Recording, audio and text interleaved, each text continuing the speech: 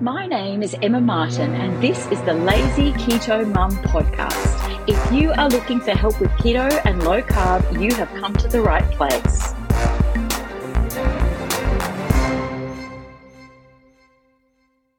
Your body, it can sabotage you. And it does it because it's a biological survival mechanism. It's quite literally, you do not have control over this.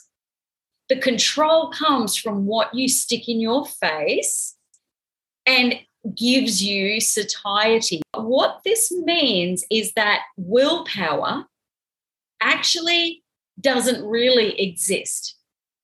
How's that for a concept? Is a farce or a fallacy when it comes to food, because your body is keeping you alive. That's its job.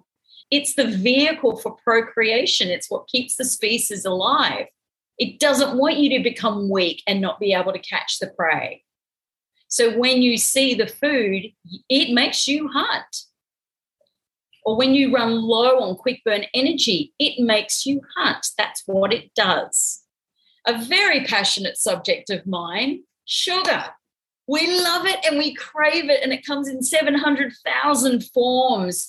Sugar originally was not as readily available. Those of you that have read my book, you'll know that sugar was very expensive. Well, even if you haven't read my book, you'll probably know that. Sugar was kept under lock and key.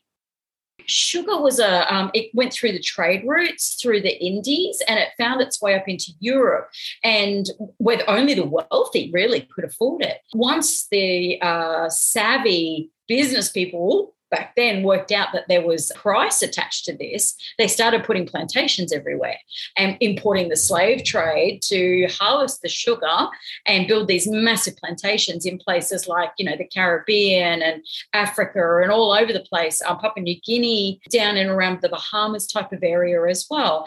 And then sugar, it's a supply and demand thing. But right now we have a lot of it. Sugar's, it's cheap. What is it, $1 a bag? We're wired to go hunting the berries. That's how we survived. But we didn't have berries all year round. We didn't have berries in plastic punnets that we could open the fridge door and take home pretty much whenever we want. We didn't have them in the freezer section in bags. We had to look for them, and we had to go hunting them. And when we found them, we ate all of them.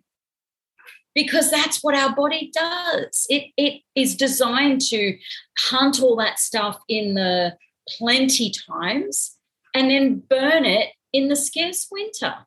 How many scarce winters have you had recently? Unfortunately, sugar leads to high blood pressure. Sugar causes inflammation through all of our arteries and all of our connectors. It leads to a sticky brain, and a sticky brain, heaven forbid you should have a sticky brain, because that's what leads to a lot of the aging illnesses like Alzheimer's, dementia, etc. So in our brain, we have, picture the ends of shoelaces. We have these little connectors, and they're like spark plugs. And when we have a lot of sugar that our body can't always process, the brain loves sugar, right? It loves it. It can process it quite quickly. It actually preferentially will choose ketones over sugar for what it's worth in experiments and studies that they've been doing. But when there's sugar in the bloodstream, the body sends the supply up into the brain.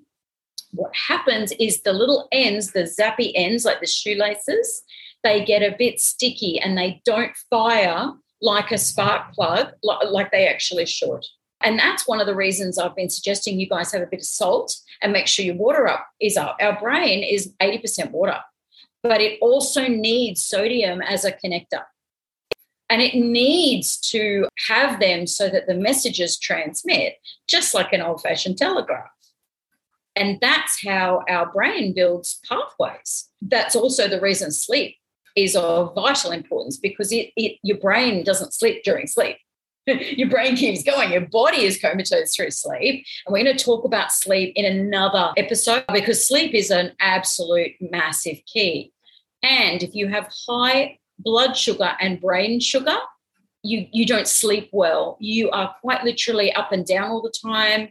Brain is looking for ways to build their new pathways instead of cleaning up like it should be doing. Because that's when the brain actually consolidates all of the memories. Sugar, we also know, leads to weight gain. So it's not just about eating the sugar that causes inflammation. It also that it loves to store it. When our blood sugar is high, our insulin's high, and that's, again, a survival mechanism so that we couldn't burn our fat stores in the long summers, and we held on to them for the cold winters where food wasn't easily caught. Unfortunately, high blood sugar from carbs and sugar, and they're all sugars, they're just different forms. They also lead to diabetes. And then the brain stuff I've been talking about, that's diabetes 3, Alzheimer's, dementia, where the brain gets sticky as well. And then fatty liver disease, of course, because it's particularly with fructose, very fast metabolized sugar, but the body will store it in the liver for quick and easy access. It's like having a wallet, but you put your big notes in your wallet, but you put your change in your pocket. The pocket is the liver. So the body is sticking that there so it can get to it quickly and easily. Like when you need to get to the parking meter, you reach into your pocket, you put the money in the slot, bam, done. That's what the body does with the liver and the fast burn energy. And unfortunately, when we don't burn it, it accumulates and you end up with fatty liver disease, which leads to liver cirrhosis and all that sort of stuff as well. So it's particularly nasty stuff. If you still believe that fat makes you fat, we need to have a little chat because it's inaccurate. When the low-fat guidelines were introduced in the late 70s, there was a spike, not only obesity, but there was also a spike in sugar at the same time. Somewhere around about the 2000s, they worked out the sugar wasn't all that good for you.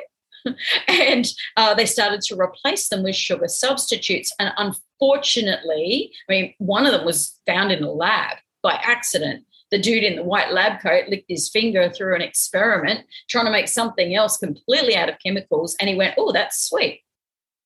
So, and that became an additive in our food. If you are drinking diet soft drinks, be aware that it is chemicals. I'm not saying give them up straight away. I'm saying that might be something to look at if you plateau. I want you to think about your favourite sweet treat right now. Is it the cookie dough balls? Is it cheesecake? Is it, I don't know, a sweet coffee? Is it? So have a think about it. What's happening in your mouth right now?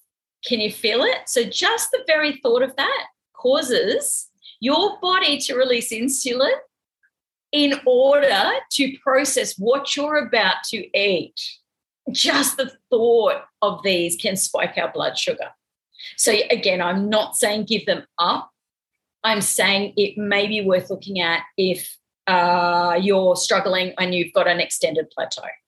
You know those boxes of juice we give our kids and they take them to school? There's 3 to 4 teaspoons of sugar in those little boxes. That's a 200 ml container. 3 to 4 teaspoons. Imagine what that's doing to their behaviour. Imagine what that's doing. Lipton iced tea. That's a healthy drink, right? No, it's not. It's actually 7 to 8 teaspoons of sugar. The average human is designed to process 4 to 6 teaspoons of sugar at any one time. So what does it do with the balance? Stores it. Has to store it. And that's actually how diabetes too happens. You have consistently elevated levels of blood sugar, and it has to make more and more and more insulin to do the same effect.